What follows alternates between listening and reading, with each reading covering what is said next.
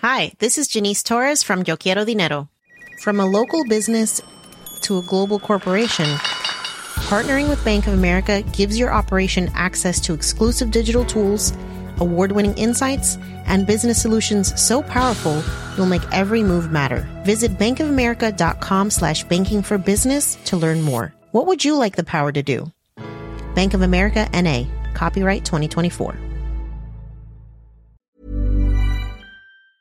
My business used to be weighed down by the complexities of in-person payments. Then, Stripe Tap to Pay on iPhone came along and changed everything. With Stripe, I streamlined my payment process effortlessly. No more juggling different methods. Just a simple tap on my iPhone and transactions are complete. What's truly remarkable is how Stripe caters to all my customers' preferences. Whether they're using cards, Apple Pay, or other digital wallets, Stripe ensures a smooth checkout experience every time. Setting up Stripe was a breeze, taking just minutes to get up and running.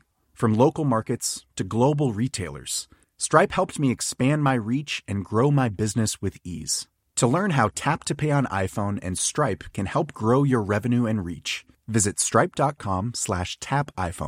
Coming up on DTNS, Patrick Norton helps us understand the importance of the subwoofer, plus 3D printing nuclear parts, and why Nevada wants to let tech companies be governments. This is the Daily Tech News for Thursday, February 5th, 2021. In Los Angeles, I'm Tom Merritt. And from Studio Redwood, I'm Sarah Lane. Drawing the top tech stories from Cleveland, I'm Len Peralta. I'm the show's producer, Roger Chang. And the host of AVXL, Patrick Norton, is back on the show. How's it going, Patrick? I'm sitting in a Penske truck about to drive to St. Louis. Woo! Woo, indeed. Very nice. We were just talking with Patrick about the joys of discovering the technical difficulties of doing fun things with your friends. Something that your children are learning right now. If you want that conversation and more, get our expanded show, Good Day Internet. Become a member at patreon.com/DTNS. Let's start with a few tech things you should know. Xiaomi's latest concept phone has a quad curved waterfall display, meaning deep 88-degree waterfall curves on all four sides, not just the left and right, with no ports or buttons, because where would you put them? Xiaomi says this will enable a true port-free unibody design, although promotional imagery shows that the phone's corners are still blank with small rounded cutouts. A Xiaomi rep tells The Verge, this concept phone actually does exist, and they've used it themselves. Google delisted and will proactively disable the popular Chrome extension, the Great Suspender. We were just talking about it in an email earlier this week. Version 7.1.8 contains an exploit that could let remote code run without a user's knowledge. Google also released an update to Chrome 88. Chrome 88's update has a fix for a heap overflow memory corruption bug being exploited in the wild. The timing and nature of the bug have led many to assume this was the exploit used by a North Korean group to attack security researchers. All users are advised to update Chrome immediately. Ford's committed to invest an additional $7 billion on autonomous vehicles and $15 billion on electric vehicle development through 2025, building off an existing $7 billion spent on electric vehicles since 2016. Ford said the majority of vehicles it plans to produce will be battery electric, but will make some hybrid and plug-in hybrid models too. Google has launched Google News Showcase in Australia. News Showcase pays participating news outlets a set monthly fee to feature their content prominently in Google News. Gives them a lot of whistles and bells, and it's very beneficial for everybody. It's available in Google News for Android, iOS, the web, and the Discover app on iOS. Google is probably using this paid service as leverage. As you know, the company has threatened to stop operating altogether in Australia if a law on paying for all links to news is passed, and so the drama continues. Rohit Kansal, principal secretary of the Jammu and Kashmir government in India, said Friday that 4G internet services were being restored in the entire region. This comes 18 months after a blackout was imposed to curb the spread of potential backlash over New Delhi's decision to revoke Kashmir's semi-autonomous status in August of 2019. It has been a while. Jammu and Kashmir are home to more than 13 million people. All right, let's talk a little bit more about transparency when you buy a laptop. Oh, yes. NVIDIA now requires any company selling a laptop with an RTX 30 chip inside to disclose specific clock speed stats and total graphics power on product pages. Companies will no longer need to mention Max-Q. That's sometimes used as a shortcut for performance. Specs are on top again. NVIDIA says that Max-Q is now solely used to communicate efficiency features like Whisper Mode 2, Dynamic Boost 2, and Advanced Optimus, and is therefore optional. Patrick, does this surprise and delight you? At this point, I reserve judgment until seeing how irritating it all gets in the end. How's that for a non? Well, you answered, and yeah, right. I mean, in theory, you want more information. I mean, that's what it sounds like this is going for, and that's good for the consumer. It's always good to have more information. Everybody I want information from won't make it easy for me to get it, and everybody who I don't want to give information to seems to be working on ways to make it harder for me to keep it out of their hands, but doing it with language that expresses it in a way that it makes it sound like they're preserving my privacy while they're getting more invasive. Mostly I'm just really bitter and angry about all this right now. Well, I think this is overall a good thing, because instead of having to go like, does it say max Q? Well, I guess if it says max Q, it must have at least this much performance. Just give me the performance. Just tell me, like, here's the clock speed. And NVIDIA kind of pushing the laptop makers to say, put this on your online product pages. I don't see a downside to that.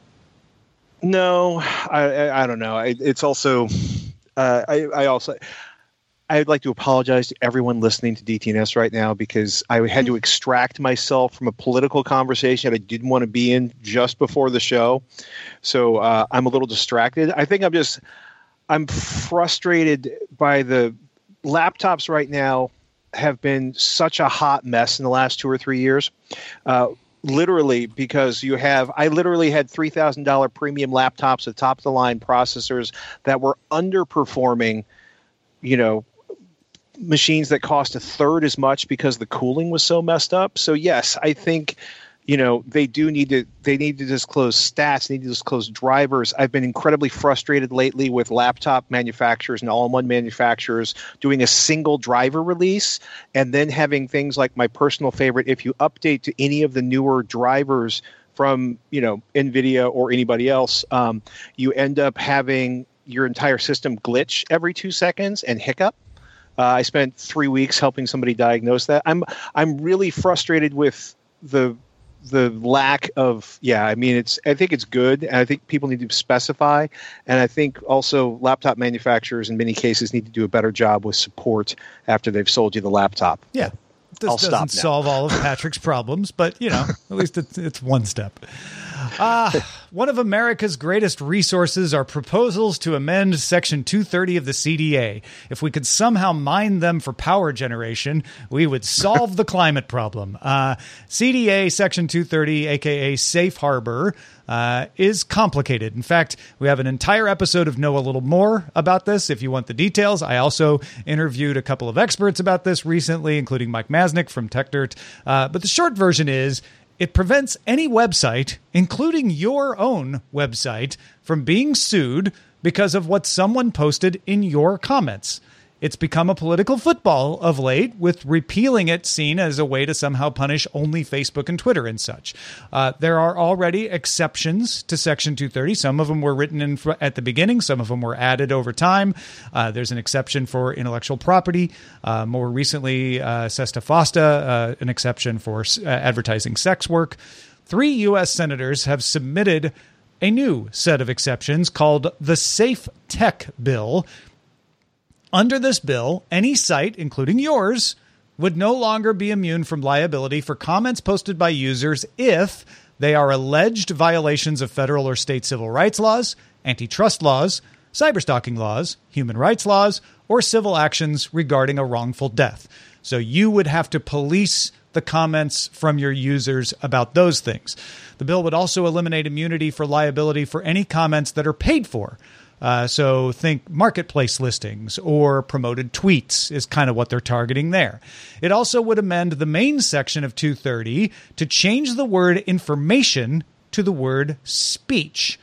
that would narrow liability protection for all sites, including yours, to only be protected from content considered speech, not the broader term information. So, for example, if a user were to post information about an illegal drugs or a gun sale, you, as the site operator, would be liable for that, not the person who posted it. This bill is no more likely than others to become law, but it will certainly contribute to the conversation as it attempts to shift the focus onto human rights violations. Oh, boy. A lot of backlash. You mentioned Mike Masnick from Tech Dirt. He wrote something today about 2:30, calling it a dumpster fire of cluelessness. That sounds like Mike. That effectively wipes out protections for the entire internet while pretending it's just a minor change. People have all sorts of different feelings about who should be liable in this sense. And I think, Tom, pointing out that, sure, I don't run Facebook. I don't work at Twitter. How much does this really affect me? They'll figure it out. They got a legal team, right? Well, what about my own site? What if somebody comments on something that I blogged about, like not even that recently, and it gets found, and I'm not super up on going into my CMS and checking things out every minute, and I get into hot water, or some sort of advertisement where I'm just, there's just a space on a site, any kind of site, that is a rotating series of ads, and you don't know what ad is going to show up there. I mean, you might be able to give, a Google ad or some sort of similar ad supplier a little bit of information about what kind of content that you put out there so that it's somewhat related, but you have no control over that. It gets really messy really fast. I'm just looking forward to Facebook policing everything on Facebook. I think that's such a manageable thing and will completely I at the risk of getting dangerously close to a political statement, it is interesting that many of the people who refuse to believe the internet could be successful if it was regulated through the evils of net neutrality are now basically saying we need to regulate the speeches with the 230. And I'm thinking of a particular family member who was explaining how the internet works to me recently. This is I don't think anyone's thinking smart. I think, dumpster fire that will kill the internet is I don't quite get that quote right, but I like the quote you had, Sarah. Yeah. I mean, honestly, I think it's probably not likely to kill the internet, mostly because I don't think it'll become a law. We're a little far away from having consensus about what the reform should actually look like, and that may keep any reform from happening. At least that's my hope. But I do look at this and I'm like, okay, but yeah, who benefits from this? Actually, Facebook and Twitter, because they have lawyers who can afford to pay to defend them when they get it wrong. They have enough money to at least try to do the extra moderation that this would require. But I've already, because of GDPR and other things, just turned off comments at dailytechnewsshow.com because I just don't want to bother having to try to police the requirements that are made on me. Now, granted, most people don't run a website. Most people just comment on Facebook and Twitter. So this doesn't affect most people. But I imagine there's more people in our audience than the normal audience that do have a domain name and run a blog on their own domain name out there. And it does affect you too. If you miss the comments or you miss another feature that gets turned off because of the way regulation has changed, congratulations, you're being impacted by this, even if you're not running a business. But I agree with you.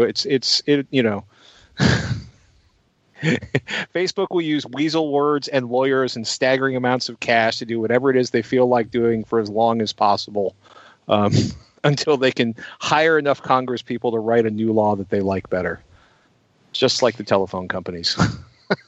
Well, here's another non-controversial subject. Ad tracking. Yay. So much fun. Everybody loves like going to Disneyland. A few items to tell you about in the world of ad tracking, specifically around Apple's app tracking transparency plan.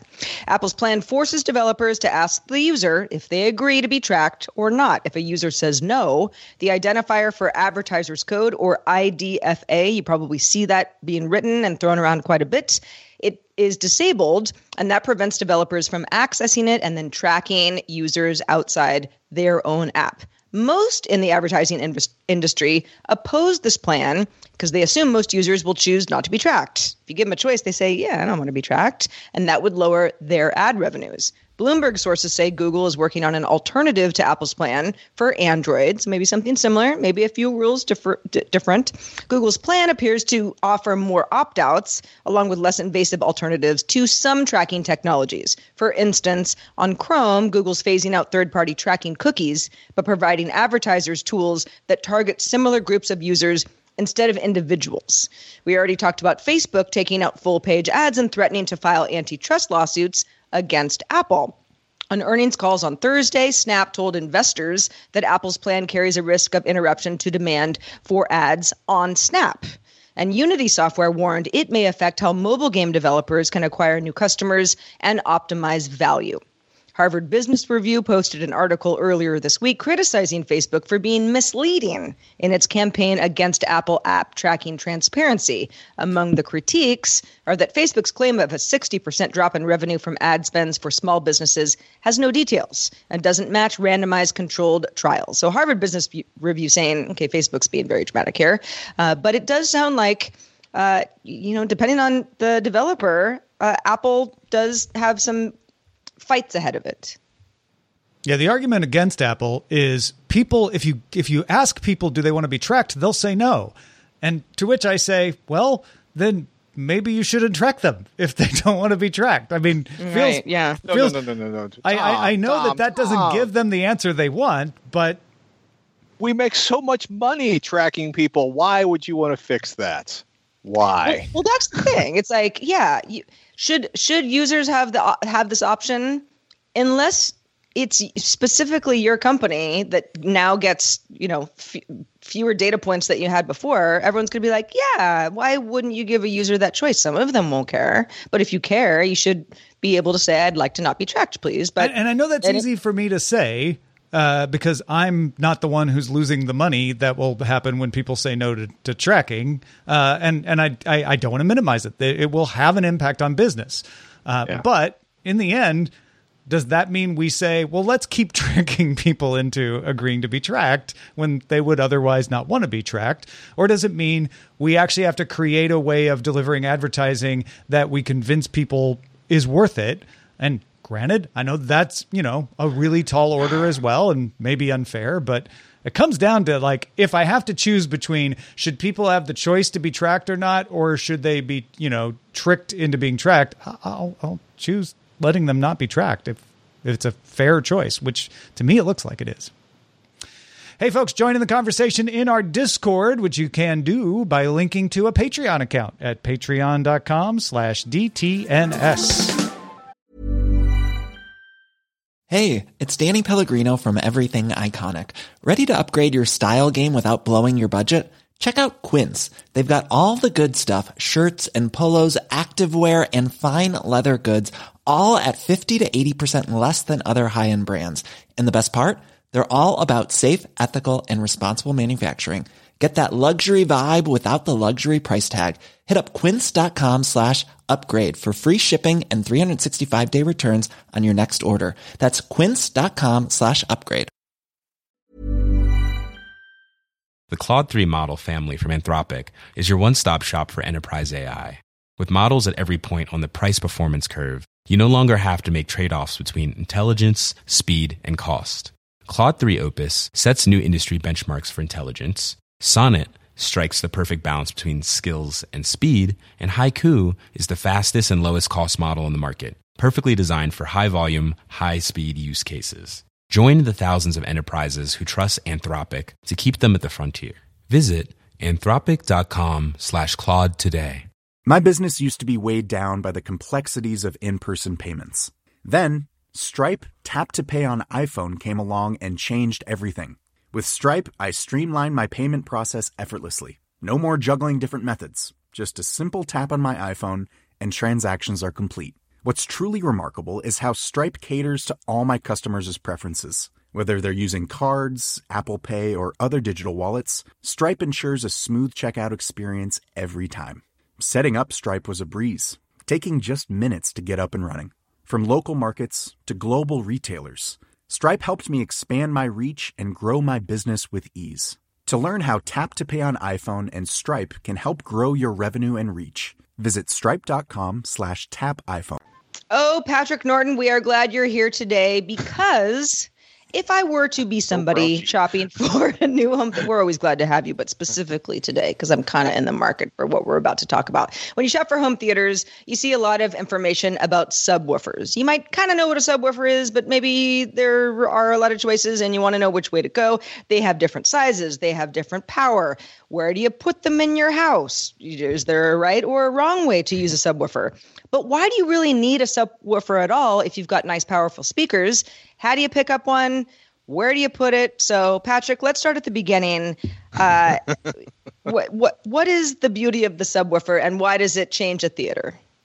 Okay, so it works for subwoofers work not just for home theater, but also for music. I think they became super, super popular in especially in the last year because so many people are not going to movies, they're staying at home, they're improving their home entertainment system, they're improving their home theater. They subwoofers specifically cover sub bass and the lower bass. So from like 20 hertz or even lower on particularly frighteningly powerful subwoofers. But generally speaking, we think of sub bass as like 20 hertz to 60 hertz, and bass goes from like 60 hertz to 250 hertz. Now, as much as everyone out there is thinking like, my goodness, what a marvelous range of stats, when you think about instruments, the low A on the piano is, I want to say, 27 hertz. The low E on a guitar, I always get this one wrong. The low E on the guitar is like 31 hertz. A bass flat tuba is at the lowest note on a B flat tuba is like 31 hertz. Most musical instruments, except for some really, really big organs in Europe, they stop pretty much around 27, 30 hertz. That's like most of the instruments we listen to. Things change when you get into EDM music and some electronic music where they have synthetic sounds that are really big, or if you're into a particular type of organ music from 4 organs in Europe, then you might want these incredibly low notes. But generally speaking, for music, if you got like 30 hertz, up to 11,000 hertz, you have almost all of the music we listen to. And I'm making this more complicated than it needs to be because people want. Do you like the feel of a kick drum when you're listening to a band? Yes. Do you want to feel the explosions when something crazy happens in your action movie? Yes. Do you want the booty shaking bass when somebody's really hammering things out on a dance track? Absolutely. Okay, so that's like a lot of what that is bass and sub bass. And the sub bass is something that doesn't happen a whole lot. I mean, most speakers now, especially smaller speakers like bookshelf speakers, they'll say like 40 hertz to 20,000 hertz, which is great, except that what happens actually is it usually starts falling off around 100 hertz. And gets a little softer around 80 hertz, and it gets softer, a lot softer by like 50 hertz. And you can probably just almost hear the 30 hertz notes, those really low notes. But what a subwoofer does is it takes over the low end frequencies, usually from about 100 hertz down to as low as the subwoofer will go. And that became a really huge deal in movie or in home theaters because people like to have the impact of crashes in action movies and stuff. And it became a big deal for people who love listening to music because you could have smaller speakers that aren't as demanding in terms of location, or they don't just dominate your room. I think you and I have talked about the joys of having tower speakers in an apartment where, if you shove them up against the wall, suddenly the bass gets bloated and sounds weird, or there's too much bass. And if you pull them away from the wall so they sound better, then they're in the middle of the room and the dog knocks them over, or they're where you want to sit. So by moving the bass frequencies over to a subwoofer, you can actually have the full range of music or have the full range of the soundtrack of the movie or television show you're listening to, but without having to have 2 massive speakers, if that makes sense.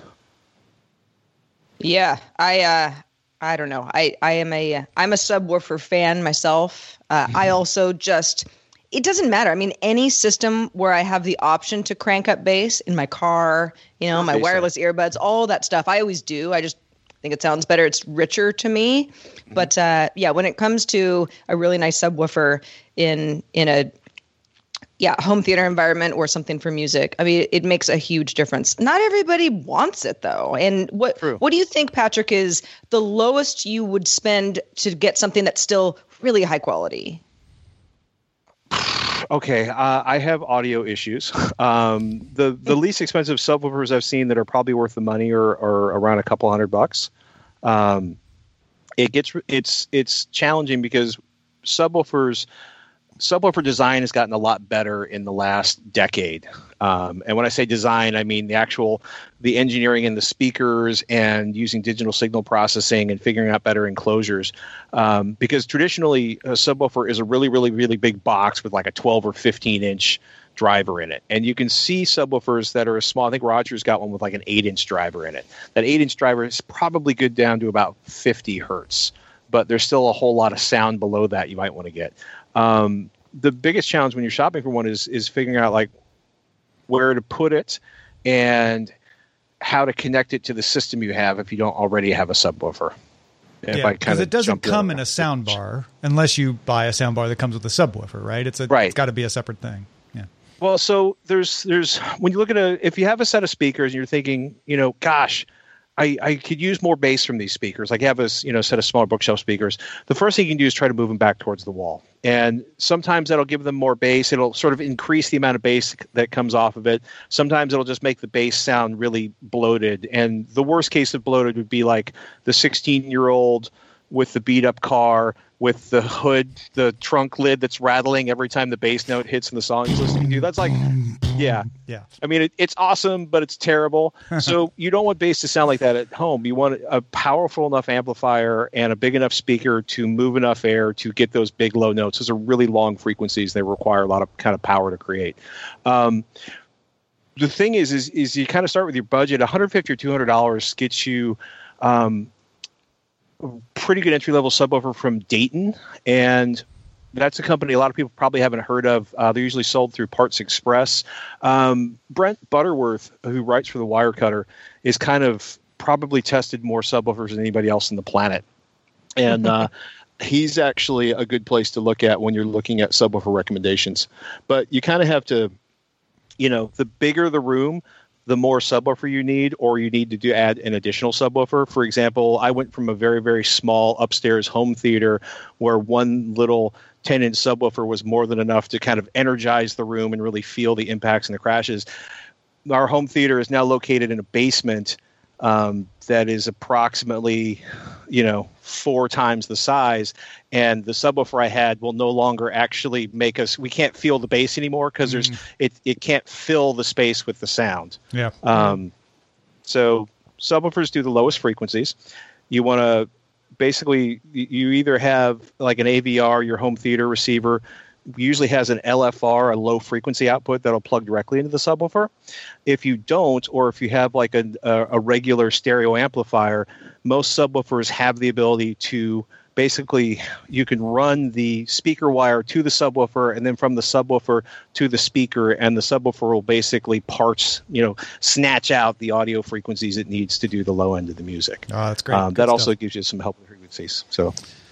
Real quickly, the Las Vegas Review-Journal obtained the draft of Nevada Governor Steve Sisolak's plan for innovation zones meant to attract tech companies in blockchain, autonomous technology, Internet of Things, robotics, artificial intelligence, wireless technology, biometrics, renewable resource technology. Please add other buzzwords I've forgotten. Under the proposal, a company's innovation zone could be given the authority to run government functions like schools, courts, imposing local taxes. To qualify as an innovation zone, a company needs to have 50,000 acres of uninhabited, undeveloped land within a single county, separate from any other governmental agency like a city or a utility district, have $250 million on hand, and plan to invest an additional $1 billion over 10 years. Qualified innovation zones could then create a 3-member board of supervisors that would carry the same powers as county commissioners, separate from the county, but reporting to the state legislature. In exchange, the companies pay an industry-specific tax. Blockchains LLC owns 67,000 acres of qualifying land in Story County, Nevada, and has been donating heavily to political action committees and was called out by the governor in the proposal.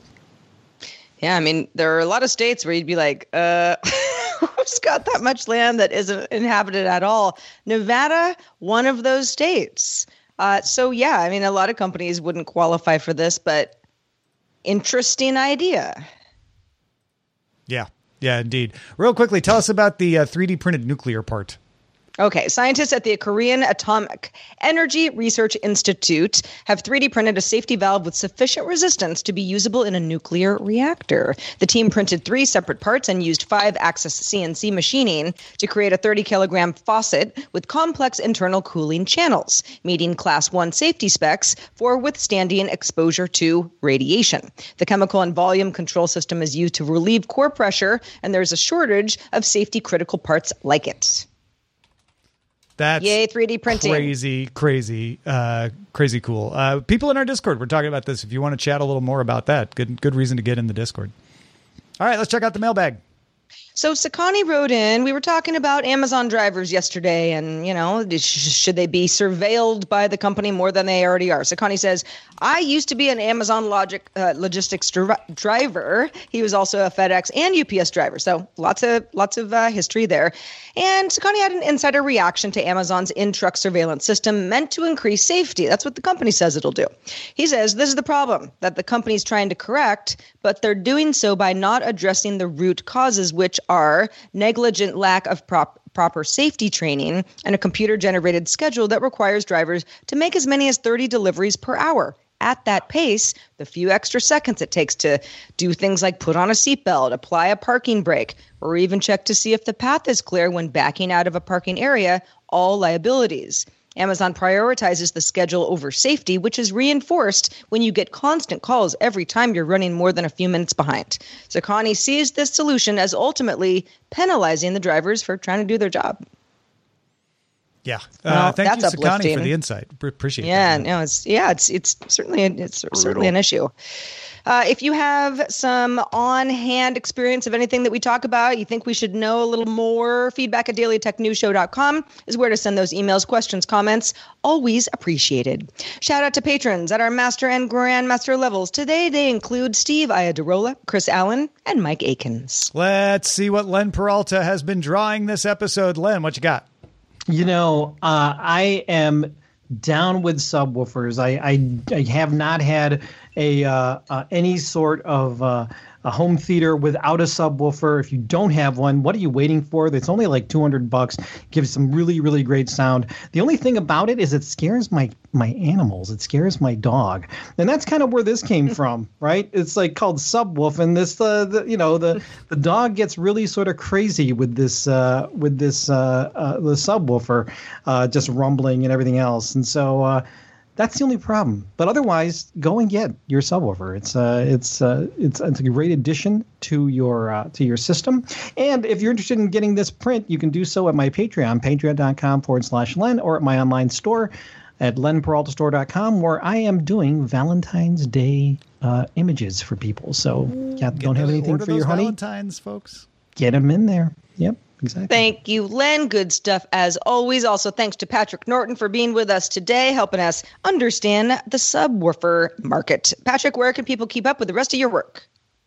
Well, I'll try not to be a grumpy old man, and you can check that out at avxl.com, which is a home theater and audio podcast I host with Robert Herron. Hey, folks, you want DTNS as a video podcast? Easy. Get the video RSS feed. It's at dailytechnewsshow.com/subscribe. We are live Monday through Friday, 4:30 p.m. Eastern, 21:30 UTC. You can find out more at dailytechnewsshow.com/live. Love to have you if you can make it. And we'll be back on Monday with Patrick Beja. Talk to you then.